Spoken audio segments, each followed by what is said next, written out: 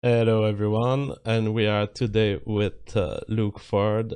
Welcome to the second episode of a series of trial of The Public Space, a new show where right now for this week we will be interacting with new personalities. As you know, we are trying people. We're looking at whether they can produce content and collaborate with us in the long term eventually, either as co-host or collaborators. And my friend Luke Ford is with us. How are you doing today, Luke? I am well, thank you, JF.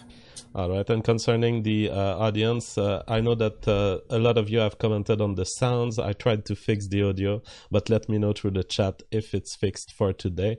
I think we have better audio today. It will keep improving. And I've received many comments on the intro. People are saying you should have more characters on the intro. Of course, I agree. This is a draft intro, and I want you guys on the video to comment and let me know what characters do you think have influenced the public space, the mediatic space. What do you think could be included on top of our first attempt here with Sargon of Akkad? There's Dave Rubin. There's a speaker of the White House. Who else could we include? So Luke, we've talked a lot, so we already know each other. We've had streams together. You are a special YouTuber in that you are Jewish, and yet you keep attracting a very highly alt-right audience. Yes, I'd say that 80% of my audience is of the Daily Stormer, the right stuff demographic. And so it makes for very intense discussions and conversations in the show.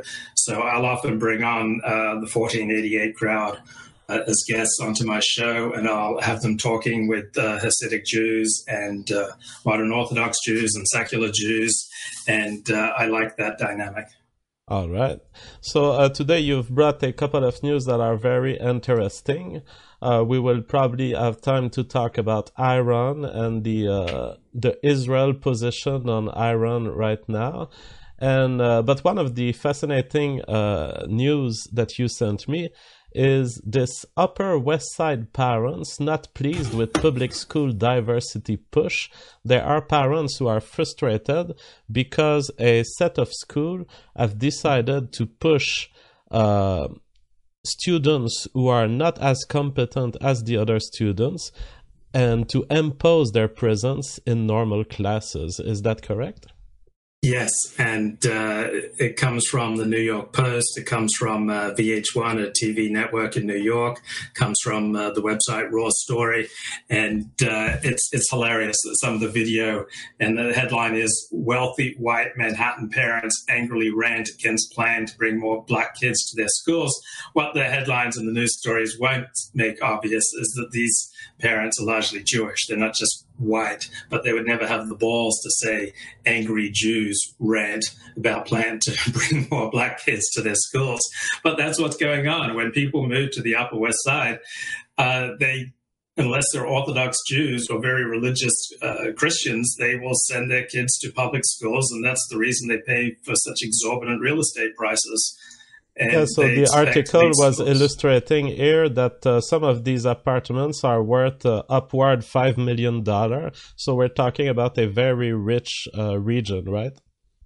Yeah, in Los Angeles, in San Francisco, parents who are rich just automatically send their kids to private schools. But for whatever reason, on the Upper West Side, people who aren't highly religious de facto send their kids to public schools, and so they expect elite public schools every bit as elite, if not more elite, than Beverly Hills High School.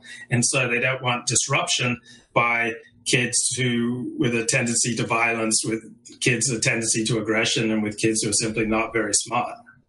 So the conditions of can you describe to us what are the conditions that were required to each school here? I believe it was a threshold in students who were less successful. I believe it was 3 kids per class. Yeah. They wanted to reserve actually 25% of the seats at 17 middle schools in District 3 for kids who score below grade level on state exams. Below grade level. I mean, that would just be an absolute disaster for those kids. I mean, just admitting 5% of them would cause rampant disruption for the schools. Now, 25% of kids who can't score a grade level into these elite schools, you're just trashing the schools. Yeah, I remember when I was young, when I was 8 years old, I already had this socialist communist mind because sometimes it's natural when you're young. And I remember having chances to be included in elite schools and saying no. And oh God, I regret the amount of time I lost not being in classes that would push me to my best. I regret that part of my life so much, and I wish that there would be a discourse today on the public space, letting people know you are wasting your time. When I was young, my view was whatever my people goes through, whatever people who are my cousins, my friends, whatever normal people go through, I want to go through it. But the reality of education is that if you are with a group that is lower, they will drag you down, they will keep you around their mean. And public schools, when they think about allocating resources in that way, they don't think about the interest of the intelligent children who can become extremely productive members of society. Right. I remember when I was going to school, I was going to Seventh-day Adventist church school, and I would notice every year that the trends would change, that the teachers would come with some whole new propaganda. But what was consistent is they were always against competition. And competition was the only thing that could possibly raise me from my slumber and my lack of interest in schoolwork. When I had an opportunity to compete, then I gave my best, but there were almost no opportunities to compete. So as a result, I was a mediocre student up until community college, when I suddenly decided to get serious, and then I became a straight-A student. But my whole grade school education was largely wasted because in the schools that I went to, competition was a very dirty word. To me, this is another illustration of a much bigger problem, which is the limits of the state capacity to lead individuals to realize themselves to their full potential. When you have a state, the state by its very nature, and especially in democratic state, it is somewhat of a tool of equality. And that works for things that we all agree on, such as the implementation of crimes and the law, the prosecution of the law. But when the state starts being a welfare agent, then the lowest part of society want to get their piece of that welfare. And in this case, the intelligent children and their presence around the lower grade children is a form of welfare that is imposed on young, intelligent people. Yeah, young, intelligent people are used as punching bags for the less intelligent and for the more raucous. And there are a lot of traits associated with lower IQ, such as they become sexual much earlier, they're much more impulsive, they make worse decisions, they're much more inclined to criminal behavior. And so you're throwing your kids to the lions if you're taking your above average intelligence children and then throwing them in there with average and below average kids who are very likely to beat them up, to engage in destructive behavior, and just kind of wreck the whole atmosphere for learning. All right. Thank you for bringing this news item. Now, in a separate news item, I don't think it's recent news, but you sent me a reflection about young Americans having less sex, and it was an article on Politico.com, and they cite Netflix among other things that people do instead of having sex. So what are your thoughts on the current sexual situation in America? Well, to me, this ties in with the previous story because I think both stories are really about the destructive effect of racial diversity.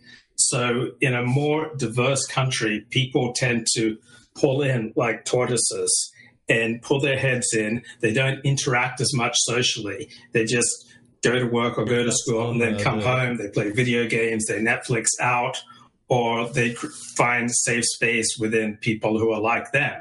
But in a homogeneous society such as what the United States used to be, and where much of the United States still is, or in Australia, where I come from, it's much easier to go out into the public square, to socialize, to make friends. But when you're surrounded by people who are largely hostile, and let's be honest, when you boil it down, basically whites hate blacks, blacks hate whites, Mexicans hate blacks, blacks hate Mexicans, Asians, by and large, have a lot of disdain for people who aren't Asian. So when you introduce this racial cauldron, people are less likely to socialize. And so they're just going to be much more tempted to play video games and to watch Netflix rather than engaging in social and communal activities. And you can't really have a love life unless you have a social life. And by increasing racial and religious diversity, you're reducing the possibilities for a coherent social life. And so because people aren't socializing as much, they're not dating as much, they're not getting married as much. Huge rates of immigration have raised real estate prices to make having children much more expensive.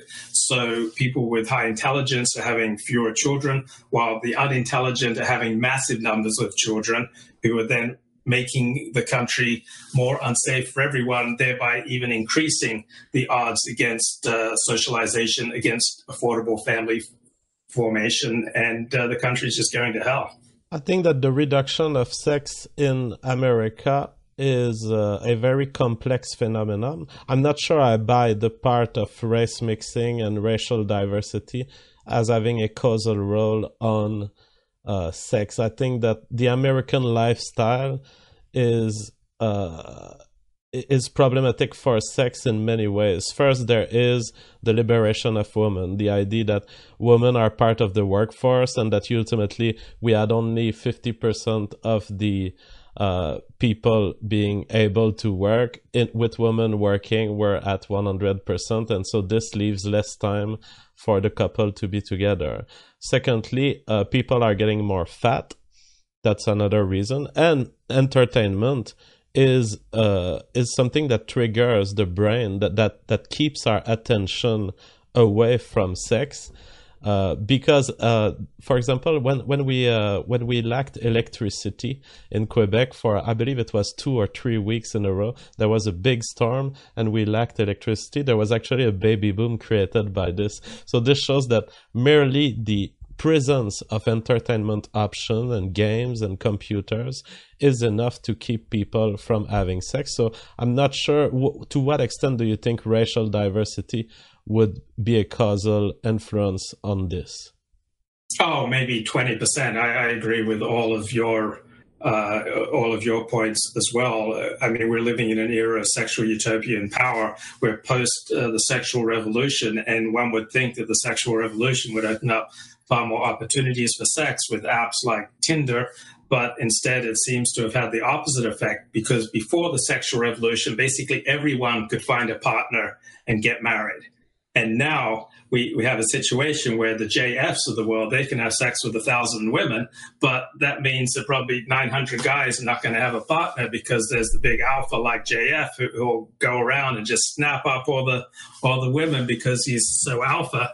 But the average bloke, he's just not going to be able to compete with, the woman who's a 5 or a 6. And she thinks that she can have one night with JF, that's just going to warp her for the rest of her life, because for the rest of her life, she either has to settle down with a 5, but she'll be forever haunted by that one night with JF. And so there are like 1,000 women out there who've been permanently damaged by one night with JF. I have a completely different theory. I believe that my involvement in sex with women increases the availability of women's sex, because I leave them with a feeling of wanting more. It's just like the public space. I do just a 1 hour so that my viewers want more and they want to come back the next day. The same strategy I apply to sex, and so I think that other guys are getting more sex because of me. Now, Brundlefly $5 US says, Luke Ford is a boss. Ask him about his time in porn. Great stories. I think we've already discussed that, right? Yeah, I hardly even remember that. I mean, I just did that for research purposes. I was just following the scientific method. But pushing back on your point, I don't think pretty much any woman thinks fondly of sex that she had before marriage. I mean, women by and large think any sex that doesn't lead to marriage is a waste. So I think also the more partners that women have, that's just statistically proven. That's the biggest decider for whether or not a marriage is going to work. Not the number of partners that a man's had, but if a woman's had more than 10 sexual partners, she's a really lousy bet to be a faithful wife and mother. You're at high rates of getting divorced. Your statement is largely true. In general, there are some women who truly enjoy sex for the purpose of it. They tend to be bizarre, though. It's true that most women who are mentally healthy that I've met in my life, they see sex as leading to babies, and I think it's a good thing that it's so. Yeah, absolutely. Like your sane woman is not going around screwing around outside of marriage or having casual sex. By and large, the women who get the bed and have the casual promiscuous sex are by and large insane. All right. Now you sent me an interesting news item from a Jewish newspaper, from my understanding. Netanyahu, Iran nuclear deal is based on lies. Here's the proof. And so first, I'd like to get introduced, and I'd like you to introduce the audience on Iran itself, its relation with Israel. Why is Iran considered a security risk? What's in its history which has led to it being considered a security risk? Okay, so Iran has not launched an offensive war since the 17th century.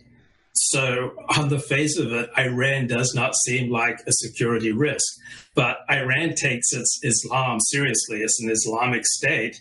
And for any believing Muslim, the presence of a Jewish state on land that was once occupied and dominated and ruled by Muslims is just horrifying. And so just the very presence of Israel in the Middle East is horrifying to people who take Islam seriously or people who take Arab nationalism seriously. And it's also a humiliation in that the Dome of the Rock is about the third holiest site in Islam.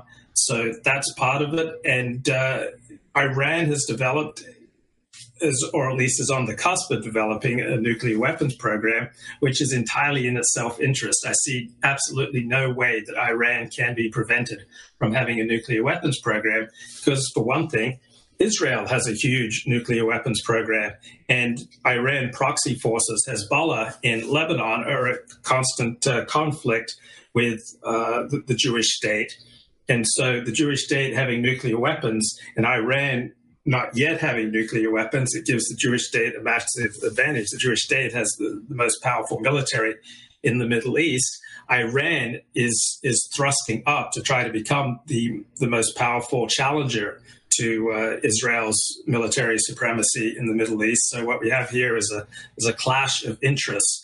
And the problem for Iran is that it has an average IQ of 84. So that's a point lower than the average African-American IQ.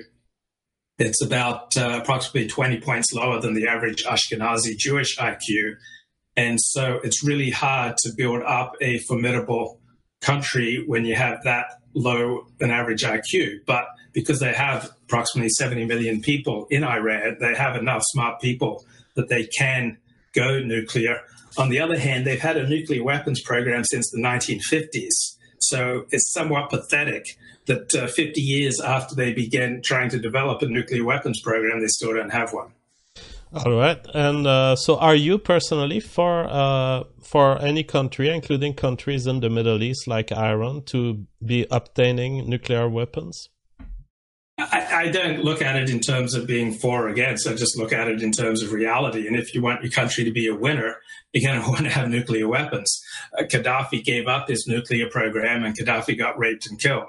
So the United States intervened, invaded Iraq. The United States is going all around the world, sticking its nose into other people's business and using its military might to push people around.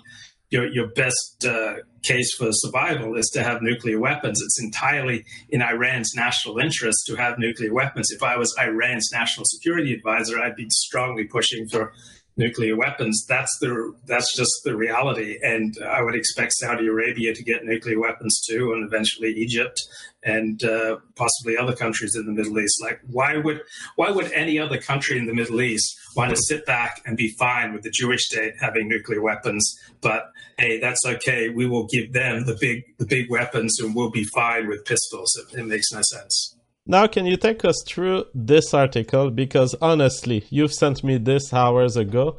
I tried to read it, but it sweats Jewish propaganda, and my brain was barely able to believe a single sentence of it. We're talking about a Jewish newspaper publishing a discourse made by Netanyahu.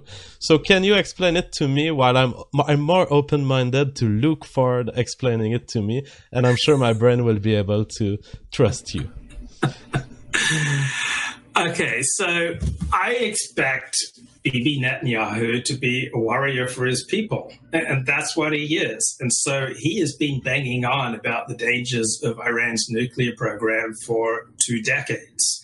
And it's always 1933 or 1939 in his public presentation to the world. And this is just like the latest, most dramatic example of his modus operandi, because while Iran's nuclear weapons program is no threat to the United States, it is a threat to Israel. It's a threat to Israel's strength and dominance. And so, of course, Israel is going to feel nervous when a neighboring country develops nuclear weapons program.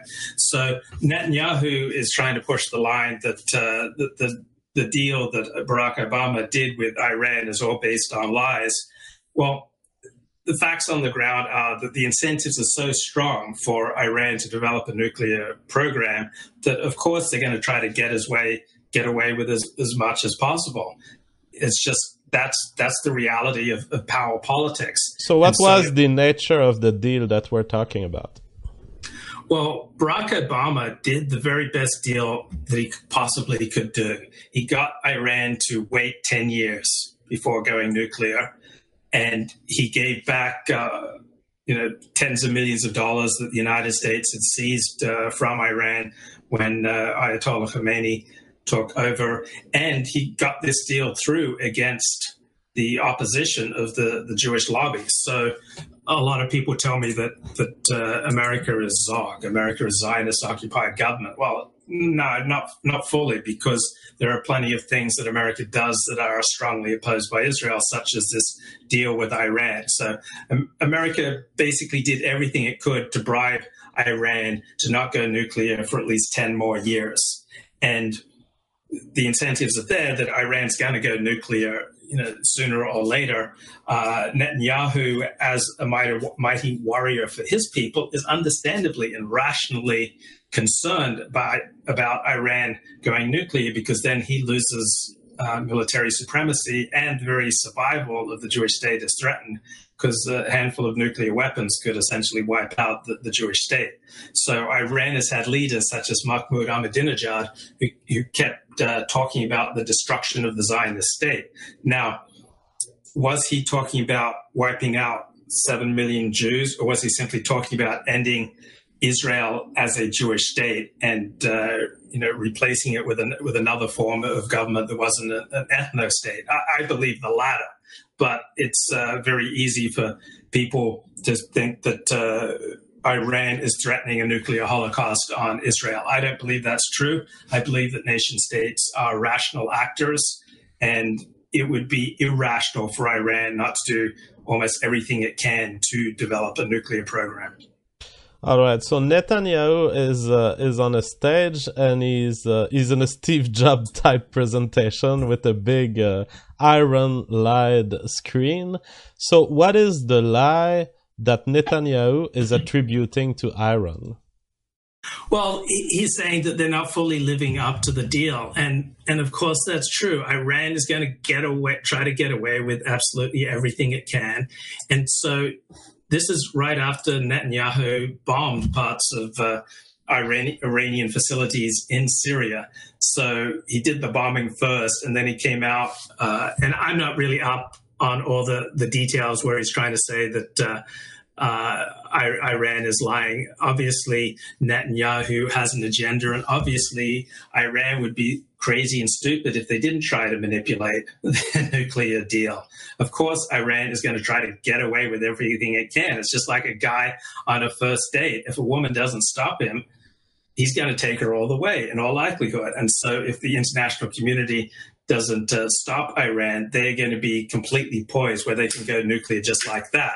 And so they're going to try to get away with everything they can get away with. And so Bibi is trying to rally Donald Trump and Donald Trump supporters to scrap the deal with Iran and to somehow stop Iran from going nuclear. Ironically, if you scrap the deal, you are dramatically increasing the incentives for Iran to go nuclear, because remember, the United States went in and crushed Iraq in 2003. The United States and Israel have often pushed around their weight in the Middle East. So the more Israel and the United States push their weight around in the Middle East and try to bully people, the more likely countries such as Iran will go nuclear. So this looks like business as usual to me, because it's been, from my memory, 10 years that there are hesitations, that we don't even know if Iran is respecting this deal. And so it seems that this deal is just a poor deal, that it is Iran's interest eventually to break it. Yes, it's absolutely in Iran's interest eventually to break it, but they should probably want to get away with as much as they can get away with without getting caught and without getting sanctions. So sanctions damaged Iran's economy significantly. So it's just like people, when you go to work, like when you're an employee, do you go to work and really spend 100% of your time working? No, generally speaking, your average employee only works as much as he absolutely has to and tries to get away with as much as he can. He will try to talk with his coworkers. He will try to surf the internet. He will try to set up assignations. He will do everything but work. That's the typical employee attitude. And so too, Iran is a rational actor. They don't want the return of sanctions, but they will inevitably go nuclear. Well, thanks for bringing this story. John, this $10 US says, big fan of Luke Ford. Thanks for bringing him on. Here's 35 shekels converted.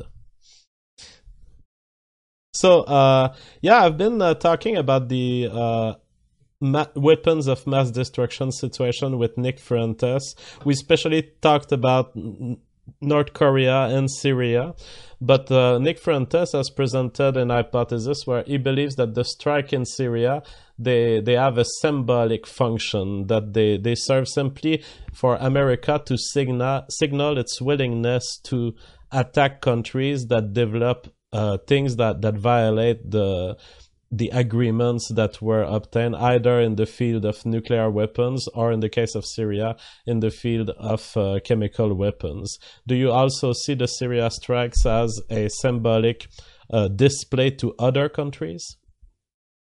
Yeah, but I see it more in terms of a woman's trapped in her apartment with a guy, and she's either going to have to get on her back, get on her knees, or give him a hand job. And so I think Trump was in a situation where he had to either get on his back, get on his knees, or give the globalists a hand job. And he gave them a hand job and did these symbolic strikes that didn't really amount to much, but he had to take some kind of action, or there was going to be, massive negative political consequences. Like, Trump is not an interventionist by nature. On the other hand, he wants to survive politically. And so when he was going through a tough time, when there was all sorts of attention on Stormy Daniels, then he probably took the wag the dog option. And probably also there was an element of what Fuentes is saying in that is trying to signal that the United States is not completely opposed to military intervention under Trump. And this is a sad thing. I believe you're correct in representing the mind of Trump. He doesn't want to fall too much. But I think that his base wants him to continue being the Trump that he was in the elections. And so I think that it's a very poor decision to let his base go, because now there's people who are truly pacifist, who are truly non-interventionist, who believe that Trump also was that. And if you lose this base, you may not get reelected. I don't know if it's his goal to get reelected, but he may be considered a bad president for not sticking to the base that elected him.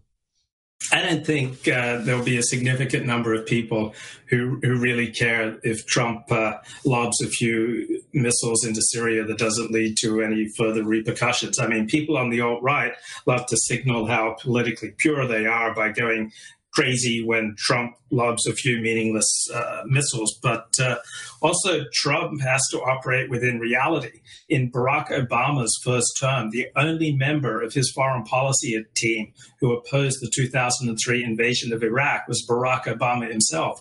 Why couldn't he find other people to fill his foreign policy team who similarly opposed the 2003 Iraq invasion? Because there weren't any. And so the people who get into America's foreign policy operation are people who are eager to intervene overseas. They love playing the great game. And so Trump is going to have a very hard time staffing his foreign policy team with those who are reluctant to intervene, because that's boring compared to playing the great dramatic game. Absolutely fair analysis. And it's a big drama. It's a big fatality of the fact that people who are in the deep state or the state machine for military intervention, they are of course interested in it happening. Shay Ginger, $2 US says, what does Luke think of the book of Daniel? Oh my God. Well, my father wrote a PhD in the book of Daniel. So my father was is an eschatologist. Eschatology means the study of the time of the end. So I was growing up when my father was doing his second PhD, which was in the abomination and desolation in Daniel 8:14. So I grew up in the Seventh-day Adventist Church, which was very focused on biblical prophecy and what will happen at the time of the end. And I just remember growing up as a preacher's kid, all these nutters coming over to the house wanting to talk to my father about what will happen at the end of time and just argue theology. I saw my father just spend his life arguing theology. And so I went in the opposite direction. I converted to Orthodox Judaism, where you almost never find anybody arguing theology. Okay. And Base Deplorable, $50 US says, Iran, and by the way, people accuse me of saying Iran. I am sorry. In French, it's Iran. And it really sounds like a O in French. So maybe at some point I will be practicing the English pronunciation, but that's what I can do for now. He says Iran owes $53 billion to the families of U.S. citizens it has killed in 1983. Obama gave $1.7 billion to Iran because he was a Muslim and a traitor. I don't believe that he was a Muslim. Do you agree with this, Luke? Right. Barack Obama doesn't have a religious bone in his body, so I don't believe he's a Christian either. And producer Chris, $14.69. Hello, Luke. I'm a regular in your streams. I think Iran and Israel only pretend to be enemies. I think they're in a Freemason cult together. The anti-Israel aggression is staged. Yeah, I don't think that's true, but you can have enemies become allies, and you can see this in your own life. You may hate someone, but then you discover that both of you hate someone else even more intensely, and so you will bond with someone who used to be your enemy. So Saudi Arabia and Israel have had reasons to be enemies, but now they're both bonded and allied against the surging Iran.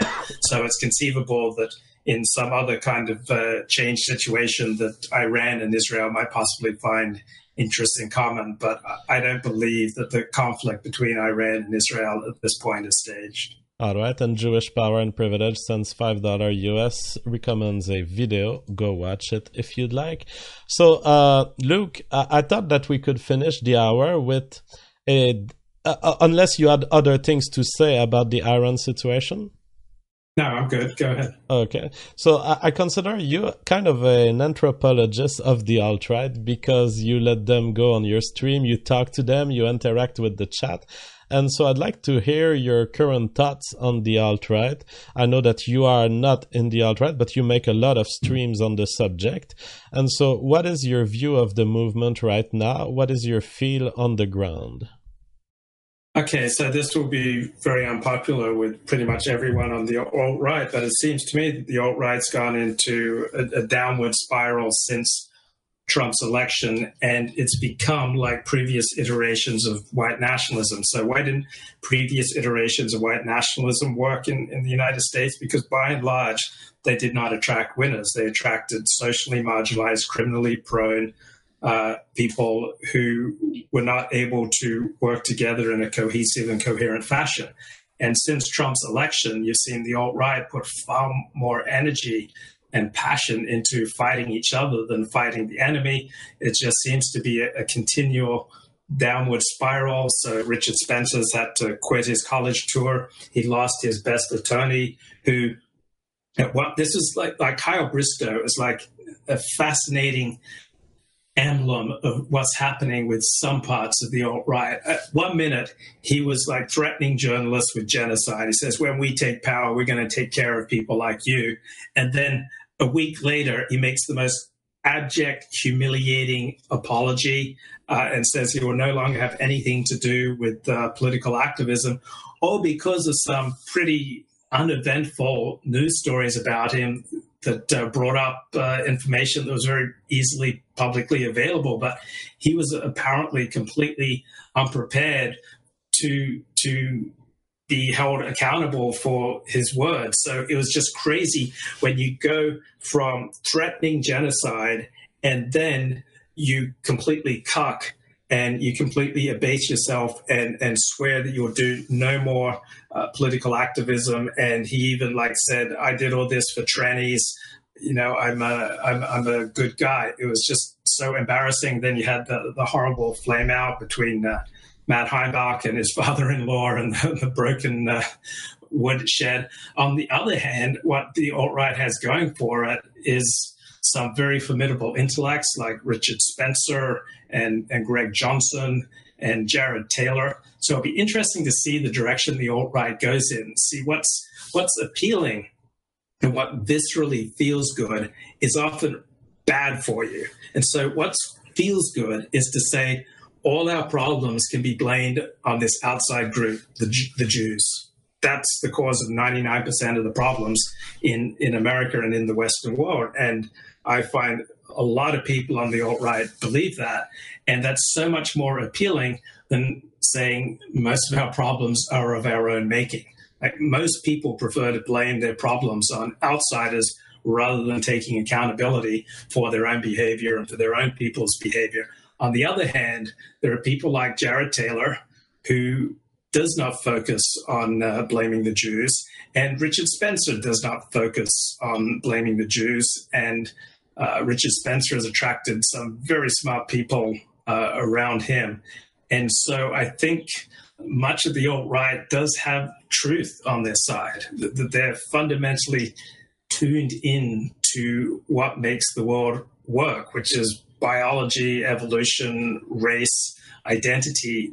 There are a few things more important to individuals than identity, and the foundation of the alt-right is identity. And so on one basic way of understanding the alt-right is simply, I want my people to live. And anyone who can't say that, any white person who can't say, I want to secure the existence of my people and a future for white children, that's just such an unbelievable disregard for one's own welfare and for one's own people that it is just sad. So I would think that every people would want to live and want to establish a safe future for their children. And so if the alt-right makes that its foundation, and instead of primarily blaming outgroups for their own problems, becomes more introspective and takes responsibility for its choices. So, for example, the alt-right has been feeding many of its best and brightest into confrontations with Antifa. They've been putting them in situations where they're going to get beaten up by Antifa, where they're going to get doxxed by Antifa, where they're going to get humiliated by Antifa, where law enforcement is likely to arrest you. And that seems to me, as an outsider, a really poor use of resources. It would seem to me that when you take the red pill, you shouldn't plunge into alienating yourself from your family, alienating yourself from your friends, getting doxxed, getting arrested, getting beaten up. Instead, to me, the red pill should mean that you make more money, that you have improved relations with your family and friends and community because you understand how people really work. You understand that you can't say everything in every situation. I get into an argument maybe once a year, and I've got a lot of out there opinions, but I just take into consideration the person I'm talking to. So you should never try to push someone in a direction that they don't want to go if it's only going to trigger them and make them want to hurt you. So many people I see on the alt-right are getting discombobulated by the red pill, and it's leading them into a downward destructive spiral, while there are other people who take the red pill and it strengthens them and leads them in an upward direction. So by no means am I saying taking the red pill leads to a downward spiral, but it does seem to have done that for a significant number of young men in particular. And I find that concerning. To me, once you understand reality, that should lead you to having better relationships with other people and having more success in your life and not getting doxxed, isolated, and humiliated, because poverty, isolation, you're just living then right on the precipice. Like, these are steps towards suicide. And I would think that alt-right leaders perhaps would put more attention on the welfare of their most devoted followers and urge them not to alienate themselves from their family and friends and communities, to use discretion in what they say. And remember, every action that you do, every word that you say, it then brings a reaction. So when the alt-right presents, we want a white ethno-state, then that energizes their enemy by about 10,000 times. That increases the opposition by about 10,000 times. On the other hand, it probably inspires your own group by, say, 3 times. So if you do things and say things that fire up your enemy by 10,000 times, and they only fire up your own group by about 3 times, that's a massive tactical disadvantage. So perhaps a more socially acceptable message could be developed, such as around freedom of association. I think that could be perhaps a winning strategy for the alt-right. But calling for, a 100% pure ethno-state, that only fires up your enemy. On your earlier points, that was a very fine analysis of the state of the alt-right currently. I think that we are in cycles all the time, and now we are in a cycle where, okay, there's not much action to be deployed, and I don't think it's bad. I don't think it's wrong. And I think that the alt-right is in a good position to the extent that political discourse is extremizing itself. The Overton window is stretching, and there are more and more extreme positions on the left and on the right. And to that extent, the mainstream conservative discourse, I believe, in the next 10 years will become more and more insufficient to a greater and greater amount of people. I agree with those points, but you can go into the public with feces over your face, such as by publicly taking on symbols and language associated with the Third Reich or with the KKK, or you can present yourself to the public in a suit and tie. Like, one's acceptable and likely to help the movement grow, the other is self-defeating. And we have a couple of super chat from Jewish Power, who says rubs ends together. I will not read the rest, but thanks for your donation. Darius Ashkeni, $5 US. US probably owes trillions upon trillions of dollars to the families and nations it's bombed and killed. Americans have no right to sue other nations. Thank you for your comment. Now, on your second point, Luke, about the potential for extremization of an individual after being exposed to the red pill, I will say, yes, your warning is valid, and I would recommend everyone to have a rational basis to understand the world rather than fall into the most extreme beliefs you can find. Have a strategy to know what is your base for facts, and does everyone, whatever people tell me, how do I process it to determine if it's true? I certainly recommend this. However, I will point out that the guilt, the guilt also relies on the left for extremization because there are certain ideas that are made taboo in our society, and you know that if you talk about these ideas, you will get called a Nazi. Even if you talk of them in the interrogative form, you know that your opponent, or even not your opponent, but someone who's more extreme than you, will eventually use this questioning against you to paint you as an extremist. And I think it happened to me. It happened to anyone who gets interested in white nationalism or the alt-right. And to that extent, there's a point at which you look at these beliefs and you say, okay, I want to talk about this. I want to ask questions, even if they're tough questions.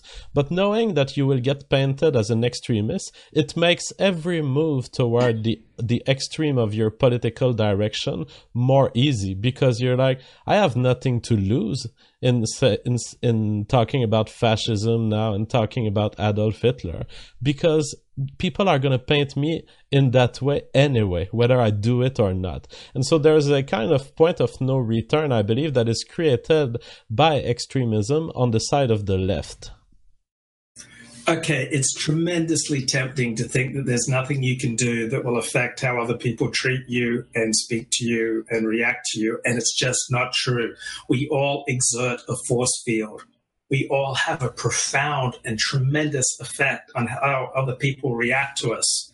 And so someone can call us a Nazi, and then we can react by going, okay, well, yeah, I'm just going full 1488, Heil Hitler, and gas the case. You can react that way, but then you magnify the opposition to you.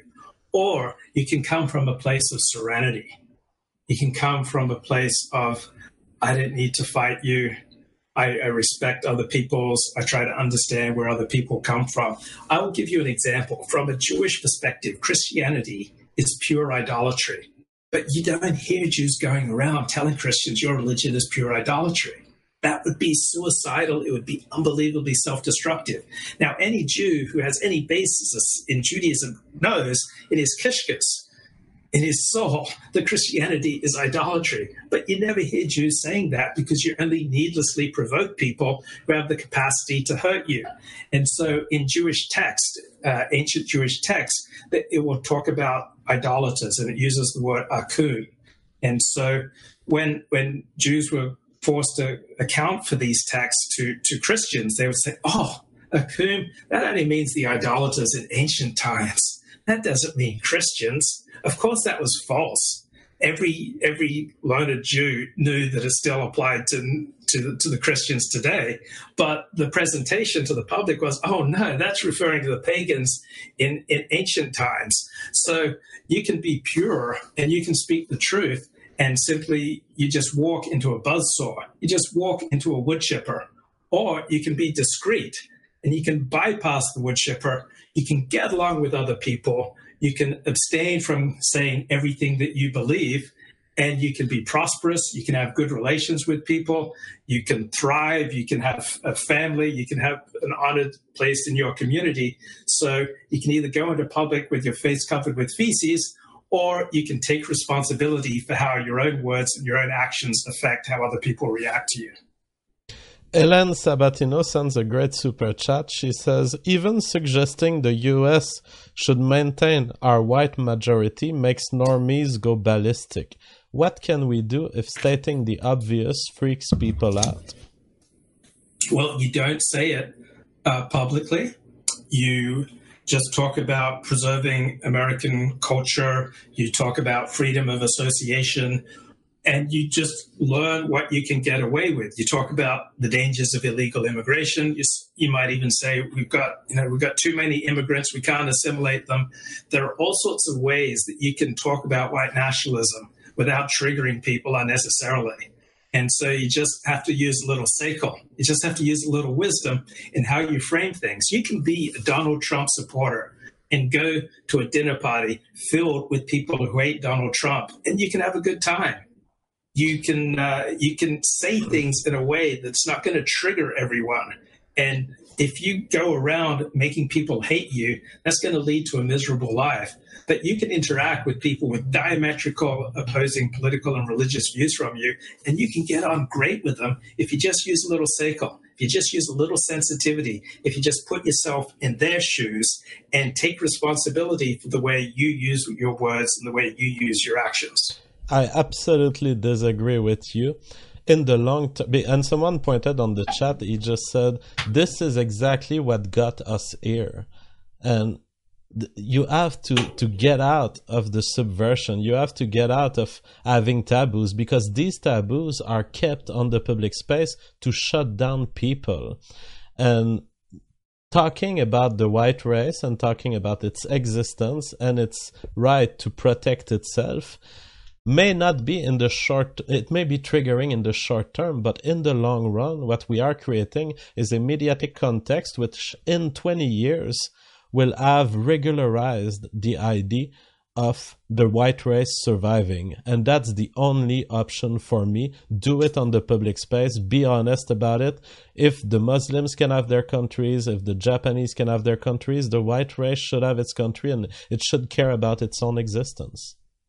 Right, but the time and place and context is everything. You have the time, the place, and the context where you can make that argument in a very powerful fashion. But do you really want some 18-year-old kid getting beaten up at school because he makes this very same argument? Do you want him to put his life in danger? Do you want husbands and wives to divorce? Do you want people to be disowned by their families? Do you want people to get fired? Do you want, the full weight of law enforcement falling down on other people who hold the same opinions? You have to take into consideration the context. In certain contexts, saying what you say, you can say that, I can say that. I can say that the white race has every bit as much right to preserve itself and protect itself and to thrive as any other race. I have no problem saying that, but I have devoted a tremendous amount of time and effort and resources to put myself in a position where I can say these things and there's not going to be a massive blowback. Other people in other contexts saying the identical same things, they will get doxxed, fired, divorced, humiliated, ostracized. So for those people, I would say be more careful. We don't all have to play the same notes in the band. Some people can just be great doctors and donate. Other people can be lawyers. Other people can be clergy. Everybody has a role to play. We don't all need to go on YouTube under our real names saying the 14 words. I say, no, you're right. Not everyone has to do it. But if you feel like you should do it, and you think that you can bring something original, I say do it. I say all of the threats of violence you've mentioned, if you let yourself be intimidated by advanced threats like this, you are already being the victim of abuse. It's abuse that doesn't show in society, but it's a threat of violence. Your wife's gonna divorce you if you say that. Let her divorce. Make all of these people pay for what they do. Let all of these bullies pay for what they do. Make sure that you make the cost of their violent behavior toward you a cost that they won't want to afford in the future. That's my view today. Luke Ford, it was great talking to you. Do you have any final points you'd like to make before we conclude? Yes, get along with other people, use discretion, take advice. You don't have to say everything you think in every situation. I'm the worst guy for this advice, but thank you so much for coming. It was great hearing from you. I still don't have my outro music, but I'm going to play again the intro for you guys. And again, if you like this show and you want it to continue and you want it to improve, let us know what public figures in the comment section, what public figures would you like to see in that intro scene? Thank you for coming. Bye-bye.